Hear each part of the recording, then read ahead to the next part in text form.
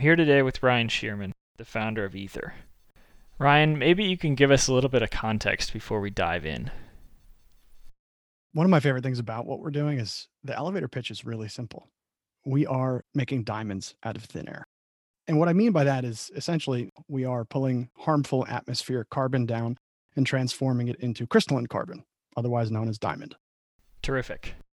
One of the things I appreciate about you is that despite not having a background in sustainability, you're doing some of the most innovative work with decarbonization in the consumer product space. What was your tipping point on climate change? The first time I can recall talking about climate change, and really it was strictly global warming back then, was at a carnival in my hometown when I was a little kid and asking my dad about it. And I vividly remember him kind of shrugging it off and telling me that it wasn't something that I had to worry about in my lifetime. It really didn't start to become a real part of my life until 2017. In 2017, we had a bunch of hurricanes that hit the islands, Puerto Rico, Florida, caused widespread damage. For my father and I remember tracking it in real time because he's been a sailor as far as I can remember. He jokes that we were down in the BVI's like 6 times before I was a year old. Loves to sail. Used to have a boat down there. And he saw places that he's known and loved for decades essentially wiped off the map. And that was something that kind of got us talking, he and I. At the same time, a friend of mine from college, his house was leveled in Puerto Rico. Another good friend of mine, his parents moved to Florida and their house was severely damaged. So I was getting on the ground reports of what was happening.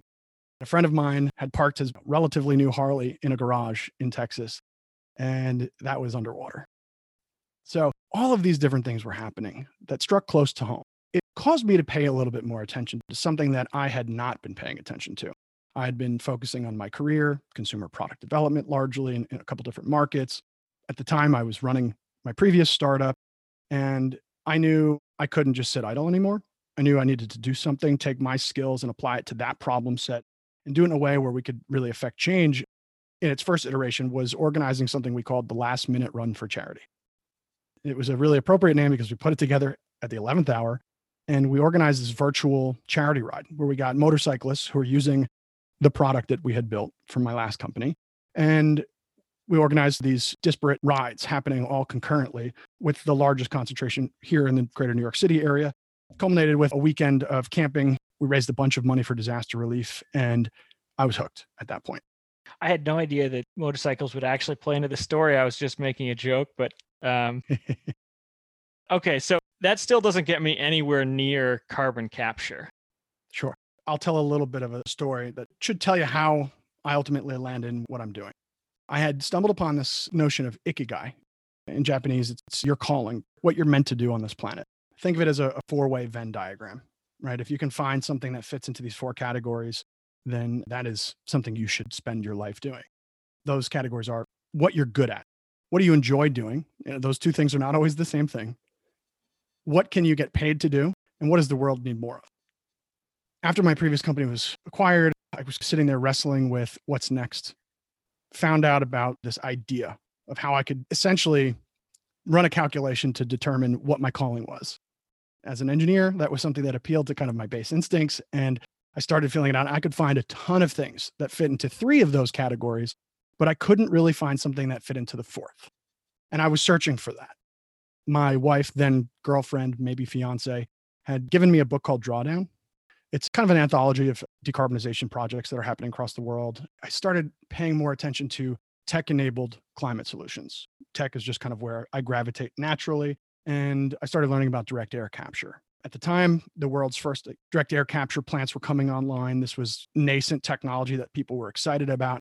I understood kind of innately the need for decarbonization, not just offsetting future emissions, but pulling down legacy carbon. And when you really look at the math, this was an assumption then, but it's now something that we know for a fact. You need tech-enabled climate solutions to augment natural climate solutions in order to make sure that we can limit warming to 1.5, 2 degrees C. So I started paying a little bit more attention to direct air capture, and that's where we kind of had this aha moment. My now co-founder, Dan, and I, all of a sudden, I found something that fit into those 4 categories. Taking my engineering and materials background with a lot of what I'd focused on that was consumer driven and applying that all to this problem in a way that enabled us to leverage each of those pieces of professional background that I had built up over a decade. I have time spent in the jewelry industry. I have time spent in materials. I had time building a direct to consumer brand. So I said, is there any way we can mix those things to come up with something that allows us to drive this outsized impact on decarbonization? And what could that look like?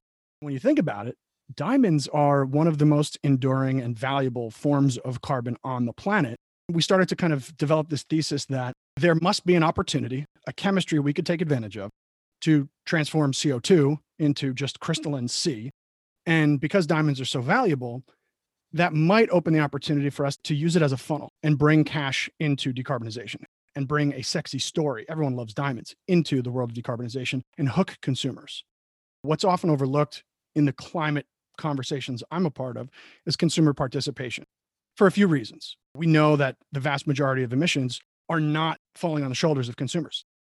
It's the large oil and gas companies, transportation sector. We know where carbon is coming from. And I am a firm believer that we can drive demand bottom up for change. And that has to sit alongside regulation. I mean, we need government to play a role in decarbonization. But I do think that consumers, if we can get them involved in a really, really profound way, that can drive change. So ultimately, that's kind of where we landed. Yeah, I'm a firm believer in change that's driven by movement towards, not guilt and movement away. And I think the story that you're telling is part of that process of saying, how do we engage? We need regulation, we need accountability. We also need consumers to understand how they can engage with change. Can you talk about how much carbon actually goes into a diamond and what the impact of that translates to? At a very base level, a diamond is only carbon. So if we're talking about 1 carat of diamond, it's 1 carat of carbon. That's a fifth of a gram. If we talk about what goes into that gemstone in particular, roughly 75% of the diamond's mass is lost in the cutting and polishing process. So if we start with a 5 gram piece of rough, we'll end up with something around 1 or maybe a little larger than 1 carat. That's the direct linear path for those carbon atoms. But that's not where our impact is limited. Our impact on the environment for what we're doing comes from a couple different places, right? One is the amount of carbon that is turned into rough diamond. We have that. Then we also have the fact that we're offsetting the need for a different, dirtier diamond that would otherwise enter the market. This is a really interesting element about this market in particular. The demand supply relationship is so tight in diamonds in the jewelry industry that we have a high degree of confidence that for every stone that we're going to be putting into the market, the big mining companies, the Alrosas and De Beers of the world, that's one less diamond that they're going to be able to sell. Then there's this natural offsetting that we have to talk about. And then beyond that, the products we're selling are high value, high margin goods. I think one of the big things we get to contribute to the climate fight is dollars. And that's where I get excited. We have this notion of a fair carbon price, probably at least $25 per ton, although I can go and get offsets for as little as $1 if I'm buying them in bulk. So, how do you value what 1 ton of CO2 is worth and how do you really account for that? And then there's the opportunity to talk about offsetting future emissions versus actually drawing down carbon from the atmosphere. So there's all these different elements that kind of come into understanding how we get to our net impact. We have set a goal as a company to make sure that we are pulling at least 20 metric tons of CO2 out of the atmosphere for every single carat of diamond we sell. What's really interesting when we talk about consumers is that outsized impact I mentioned.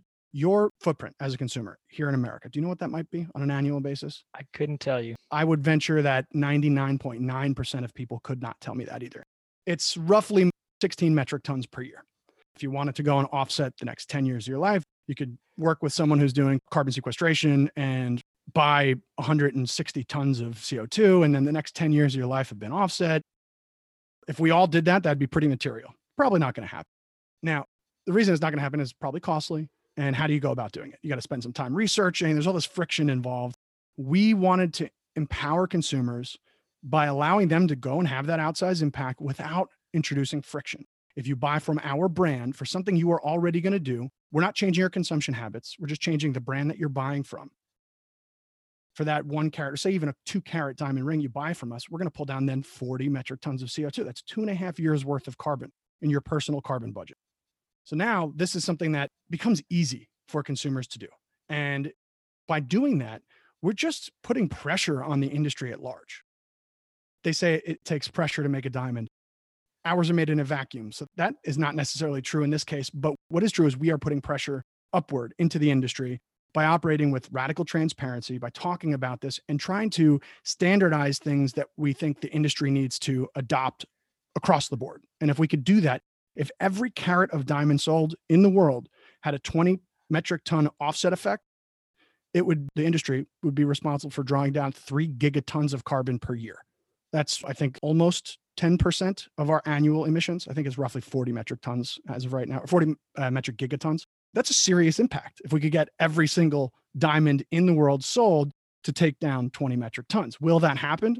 Not just because of us, at least in terms of our direct production, but if we can start to create some type of snowball effect and inspire other companies by creating that consumer demand, that's how we can drive real change.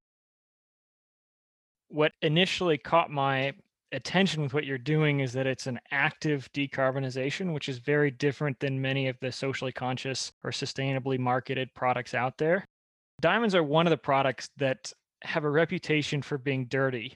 Could you contrast what you're doing with where the industry's at right now in terms of both the environmental and social impact of the product? Sure. Historically, with mined diamonds, you have significant cost to pull the diamonds up from the ground, operationally and environmentally. You're digging these giant strip mines that are pockmarks in the surface of the earth that can be seen from space. They're so large. There are strip mines that you can't fly across because they're so deep and so wide that with small airplanes, it creates a pressure drop and you actually have had planes crash. Think about that. Beyond that, there are a ton of different secondary effects. Acid mine runoff is one challenge, right? You have all of these different minerals that are pulled up from underground. Rainwater mixes with them. It runs off and creates this acid mine runoff that destroys local ecologies. And then there's the human rights concerns. And everyone who's seen the movie Blood Diamond understands a little bit more about what that entails. The industry's taken steps to better the way we produce diamonds. And there has been improvement. I'd be sitting here lying to you if I said there hasn't been. The Kimberley process was put in place to prevent conflict diamonds from entering the market. It doesn't catch 100% of conflict diamonds. It also doesn't label bad diamonds that should not be entering the market as conflict diamonds.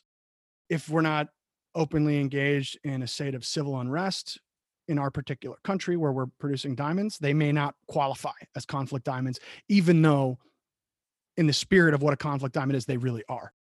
Beyond that, child labor is a factor to consider. There are a slew of different challenges that, me as a consumer, I've struggled with. Before I did this, I worked in the industry and I sold diamonds. The gravity of that reality didn't hit me until we started working on this project. The industry likes to say, oh, well, we stopped the vast majority of conflict diamonds from entering the market. It's still tens of tons of diamonds. Think of garbage trucks full of diamonds entering the market. These are illicit diamonds that should not be there. Take it a step further into where we are today, and there's another massive improvement, a step in the right direction, and that's the introduction of lab-grown diamonds. What we produce is a lab-grown diamond. It's just a little bit different in one key way. Lab-grown diamonds that are produced today, they still need to source their carbon from somewhere, and they're getting it from fossil fuels.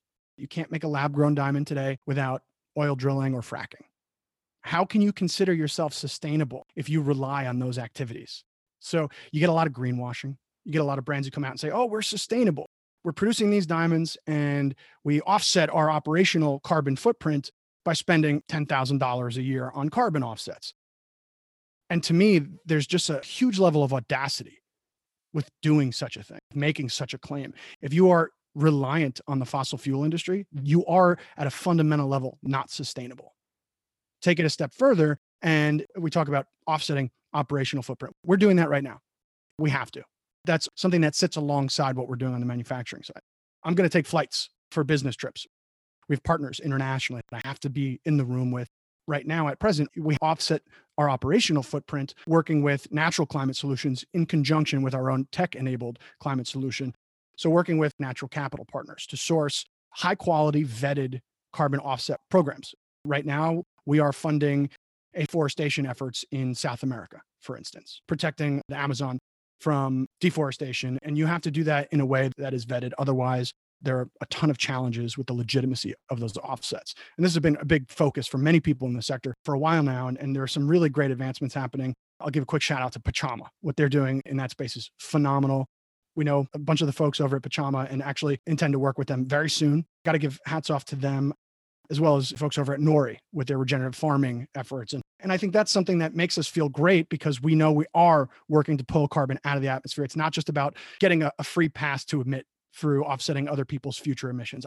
It's a heavily contested and debated topic. But what I will say is for Ether in particular, we want to make sure that everything we do is out in the open for consumers to see, for consumers to understand. The diamond industry at large has been designed to obfuscate. It's been designed to be challenging to navigate. In a sense, that's what gives us a bit of a moat. If we didn't have the backgrounds working in this industry, I don't think we could do what we're doing effectively.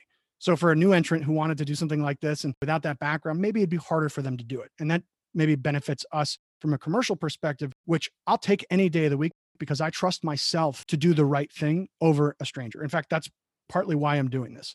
When we started out to kind of address this, we talked to everyone in the industry. Hey, we want to make diamonds from atmospheric CO2. Everyone said, that's crazy. You can't do that. We thought for sure, no, someone must be working on this. And we couldn't find anyone who was doing it. Where was the technology when you first started working on this? There's 3 tech stacks that exist that need to work in unison in order to do this. You have direct air capture, pulling carbon out of the air. Then on the other end, you have growing diamonds in a laboratory. Those are each fairly mature technologies. One has commercial viability. One is starting to figure it out and find its way in the world. We needed to bridge that gap. That was the area where we focused. We said, all right, let's essentially take this atmospheric CO2, purify it, manipulate it, bend those carbon atoms to our will, and make it sufficient as a feedstock for a chemical vapor deposition reactor so that we can go and make diamonds out of it.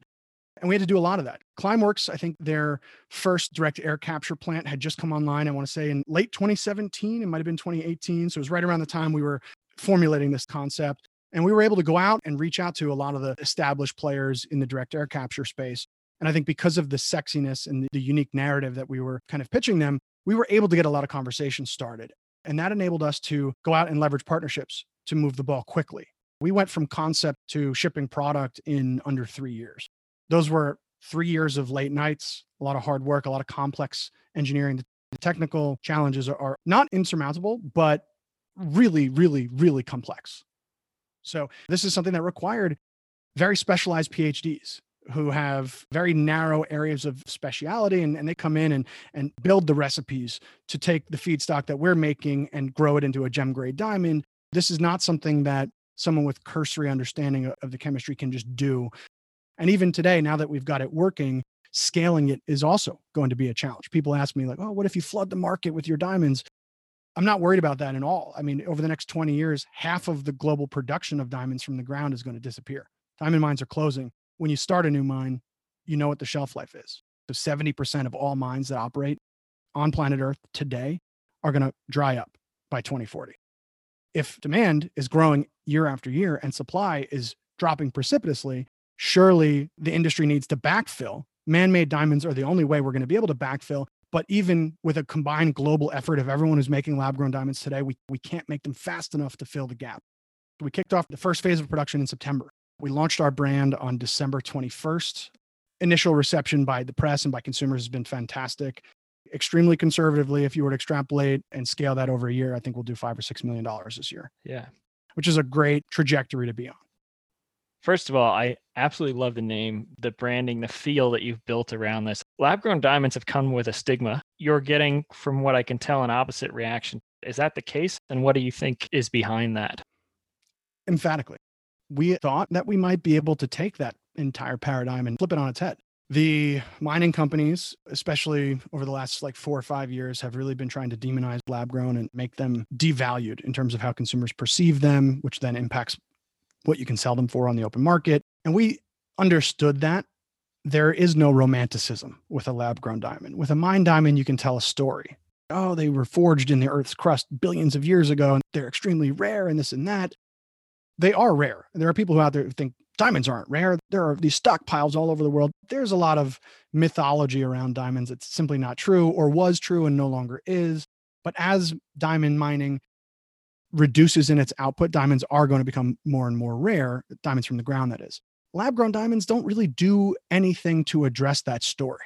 They are highly commoditized. People are trying to pump them out as fast as they can, trying, maybe not executing. Their production is generally associated with a ton of pollution. For the most part, they're coming from parts of Asia where maybe there isn't the right level of transparency or accountability and clean power. Energy use is one of the big drivers, or cost of goods, I should say, for a lab grown diamond. We get to say, all right, we understand why up until now man made was not a good thing, but that ends today. Man made is now a great thing because look at what we can do.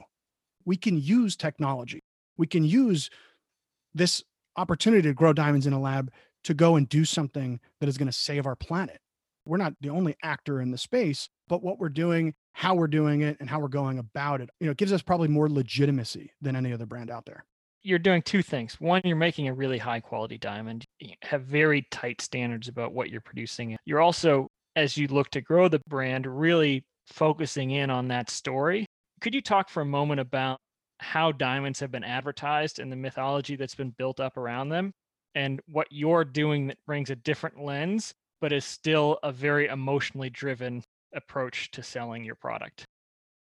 Absolutely. And essentially, diamonds in the way we know it and the way we treat it today, especially with engagement rings, that's a man-made construct entirely. It was invented by a marketer. De Beers gets a lot of credit. I mean, they worked with an outside agency, but they were the client that drove that. And diamonds have become a deep-seated part of human culture. It's not just an American thing. And it was for a while. It was very much an American tradition that has since expanded to Europe, to Asia, and all parts of the world. And frankly, this is something that up until now has just been driven by blind consumption. I understand that. I totally get why that was the way it was, how it's evolved. For us, we understand and respect the storytelling aspect. It's not just diamonds. I mean, that's how the industry operates. When I worked at David Yurman, so much of what we did on the men's line was driven by storytelling and the materials that we used. And we introduced a ton of really cool materials, different composites, alloys, meteorite, you name it. We played around with it. We did some really cool things. And those stories are what get consumers excited. That's what gets you to buy. So I'll tip my hat to the folks that have created this beast that is the diamond market and consumer demand for it. There is a lot of mythology, all the way down to how rare diamonds are, or all of the different characteristics upon which a diamond is graded. Everything in that was kind of man-made. Fluorescence is a really great example. A very long time ago, fluorescence wasn't really a major factor in grading diamonds. And later in more recent history, and it's really not that recent, but there were times where black lights became really popular. Think about like late 60s, 70s.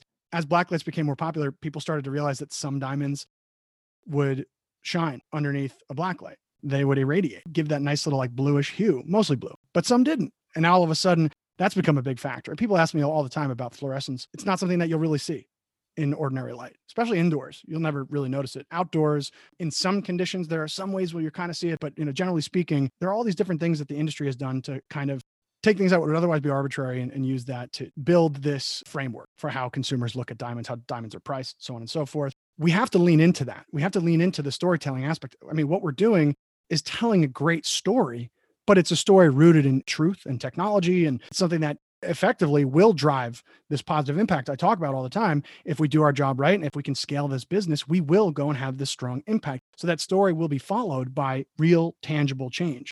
That aligns with where consumers are at today. The engagement buying age range starts in the low to mid 20s, goes up to mid to high 30s. And that aligns really well with who's buying diamonds in general. If you look at 2019 data, we don't quite have 2020 data yet, but in 2019, 2/3 of all diamonds sold in the United States were bought by Gen Z and millennials. Young people are the ones who love diamonds and are buying diamonds way more than our parents. And this is really interesting because these are also the first consumers really ever who are seeking brands that have value alignment, seeking brands that are looking to do the right thing and vote with their dollars in a way previous generations haven't. I think what's special about our story is it has the opportunity to open the market up by pulling in consumers who otherwise would have never purchased a diamond. And I will not say that that was something we thought about ahead of time. That was something that we've learned since launching. We had and have continued to get messages from people who say, I would have never purchased a diamond. And then I heard about what you guys are doing and I need to buy a diamond from you. And the fact that it can kind of inspire that shift in thinking for people tells me that we're doing something right. And it excites me. Yeah.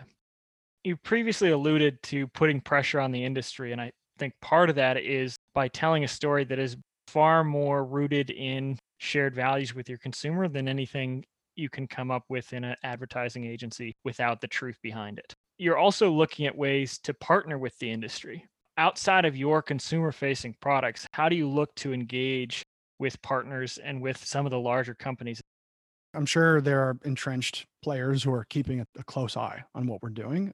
I don't feel like I have a target on my back, but I think at the same time, we can drive change first by launching direct to consumer, mostly because you want to control the narrative.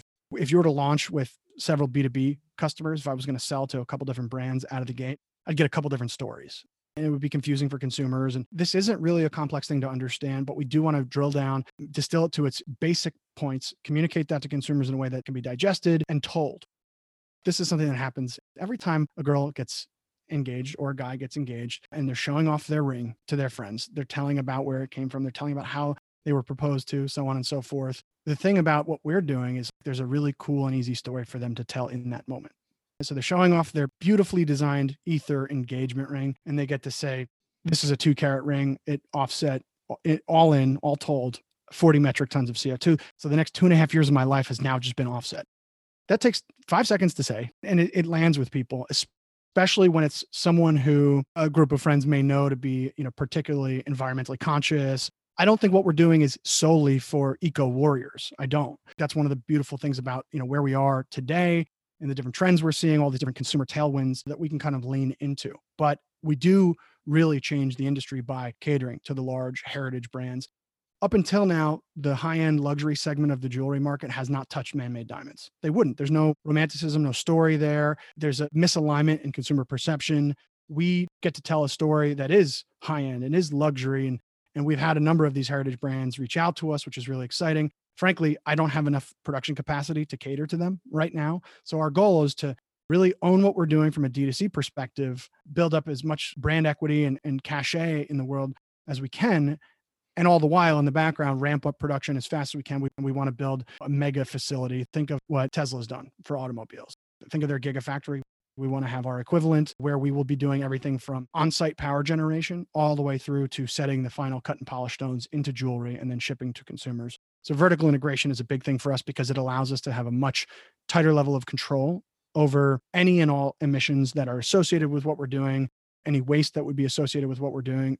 The downstream benefit is then when we are supplying to these big brands, we know that supply chain, which we control entirely, is responsible and is doing everything it can to serve the biggest stakeholder here, the planet Earth. If we talk a little bit about what drives decisions for big brands, what drives decisions for big companies in general, oftentimes it's shareholder value, protecting shareholder value. You are beholden to your shareholders as a corporation. We are a public benefit corporation. We are beholden to our shareholders, but it's written into our articles of incorporation, our stated mission to advance global decarbonization efforts through the manufacture of carbon negative consumer goods and industrial raw materials. And we get excited because being able to work with the industry to make this a much wider spread source of stones, that's going to help drive mass adoption. And that's where we're going to start to see the net impact really skyrocket. And then on the back end of that, going beyond just diamonds for consumers, for jewelry, and taking the tech that we've built and spinning it out and being able to create other carbon negative materials. I remember the first time with Laszlo, we got a t-shirt sample and it was an absolute disaster. How did your first diamond go? What was that moment like for you? The first diamonds we actually ever grew weren't all that great.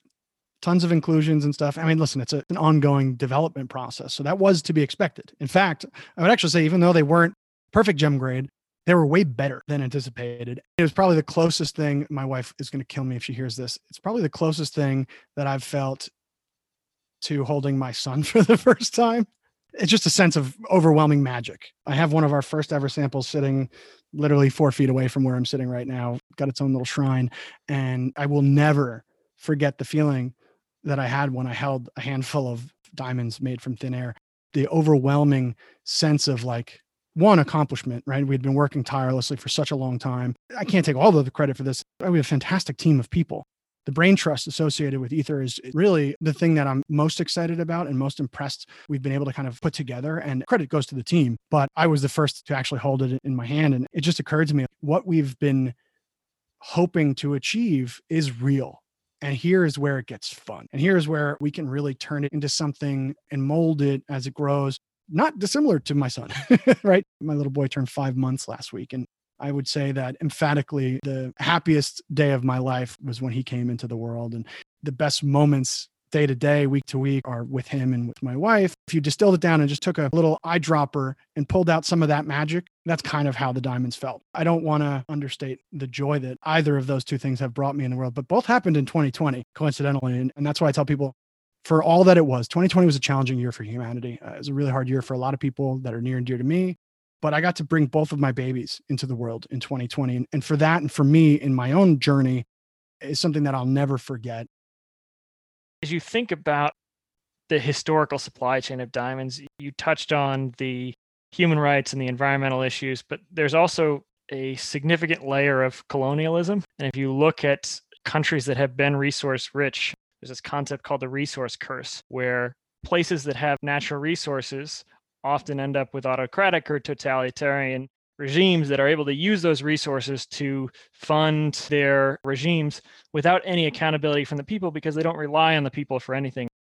You're not solving that. That's not your key mission, but it's really a step towards not just climate, but towards a world that requires people to have more transparency across the board. I think that's really exciting. If you look at how an industry changes, it starts with those first people that are able to create something that in this case came out of thin air. And hopefully the impact of that grows in ways far beyond just the product and the direct carbon capture. I mean, just think about how much value has been extracted from the African continent by the diamond trade. Frankly, if anyone's trying to get into the trade, one of the first things that I do is like study the background, study the history, know what has influenced everything that is at play today. And only once you've done that can you start to understand the importance of transparency, the importance of quote unquote doing the right thing. One of the key parts of our mission at Ether is economic injection in areas that have been historically impacted by the trade. We can make diamonds anywhere in the world. We don't have to go where the kimberlite deposit is. Kimberlite is the geological formation where you find diamonds. Nothing would stop us from building out a base of operations in Africa to produce diamonds for the African market. This is something we've investigated, something that we're excited about doing at some point, creating jobs, bringing value where it has otherwise been extracted and exported. And that's something that the industry, in line with the Kimberley process and in line with the adoption of lab grown, the industry has taken some steps to correct previous actions. I just, again, don't think it's been enough. And I don't think it's been fast enough. I think if we can come in and continue to put pressure on the industry at large by doing the right thing so openly, that is also something that will help force decision makers at these companies to take stock of what they're doing, what initiatives they have in play, and can they accelerate it? Can they put more money into it? The amount of cash flow associated with the diamond trade is significant. We're talking about an $80+ billion global market. There are dollars out there that could be spent better. You and I both have mixed, at best, feelings about offsets. Maybe you can give us a little bit of context. Yeah, I understand the role that emissions offsets play. I don't personally subscribe to that structure. One of the analogies I've heard is you would never cheat on your partner. I would never cheat on my partner either. But if you pay me to continue not cheating on my partner, you can go and do it willy-nilly. Some people take offense to that analogy. Frankly, it's a little crude and a little rough around the edges. And I get that, but it's one that makes people who didn't really understand it maybe start to understand it. The project that you might be funding, the person you're giving your money to, may have already been planning to do that good thing.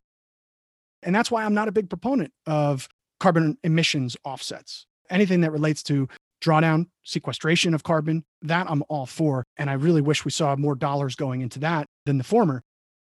The word offsets gets thrown around a ton, carbon credits gets thrown around a ton. And most people really do not understand the difference between something that's an offset against future emissions versus something that relates to sequestration and drawing carbon down from the air. Even if we cut off the vast majority of future emissions, we have still been pumping carbon into our atmosphere at an industrial scale for a century. There is a tremendous amount of legacy carbon that we need to do something about. The challenge that we're facing right now is that we're in this kind of cycle. We've already warmed the planet enough that our ice caps are melting, and trapped in the ice is methane. Methane's way more volatile than carbon dioxide. So it's releasing methane, which even if we cut off human emissions, we've got now this natural source of emissions that's venting to the atmosphere. And it becomes this really terrifying snowball effect. I don't know what the opposite of a snowball would be in this capacity, because it's certainly not snow. We're losing that. I think just to wrap up the offsets and future emissions versus sequestration, and to really pull in the dire situation that we're facing around atmospheric levels of greenhouse gases, we don't have any excess carbon that we can afford to put into the atmosphere.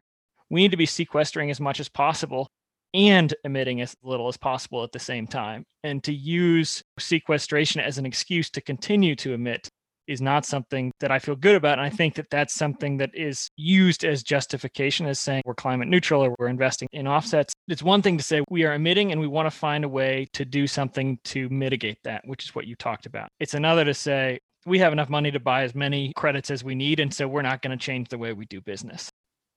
This is part of the greenwashing that we see, not just in jewelry. It's not something that can be overstated, the importance of drawing down carbon. The way I look at it is, if 2020 taught me anything, it's that we can drive some really drastic changes really quickly, planet-wide, when we are faced with a really existential challenge or threat. And I just don't think many human beings on planet Earth realize the significance of where we're at with respect to our carbon budget. You mentioned that. We're burning through our carbon budget terribly fast. And if we want to stop or limit the rate at which the planet is warming to kind of contain this before the level of change in the climate is catastrophic, before all of these different challenges present themselves, we need to move quickly. I want a Project Warp Speed for climate. We can absolutely do that, and we have to do that moving forward. So you're entirely right. As much as I was maybe holding back on it before, I'm with you. I don't want to see people use sequestration as an excuse to promote further emissions. I think we need to embrace it. We need to adopt it everywhere we can. Hopefully, we, Ether, can play a small role in that. Well, I'd say you're well on your way. Maybe we'll stop there. So, Ryan, thank you so much for joining us. Best of luck with Ether, and looking forward to following you as your company grows and your impact does as well. Thanks. This is a pleasure. Obviously, it's always good to catch up. We've known each other now for probably a couple of years, now that I think about it.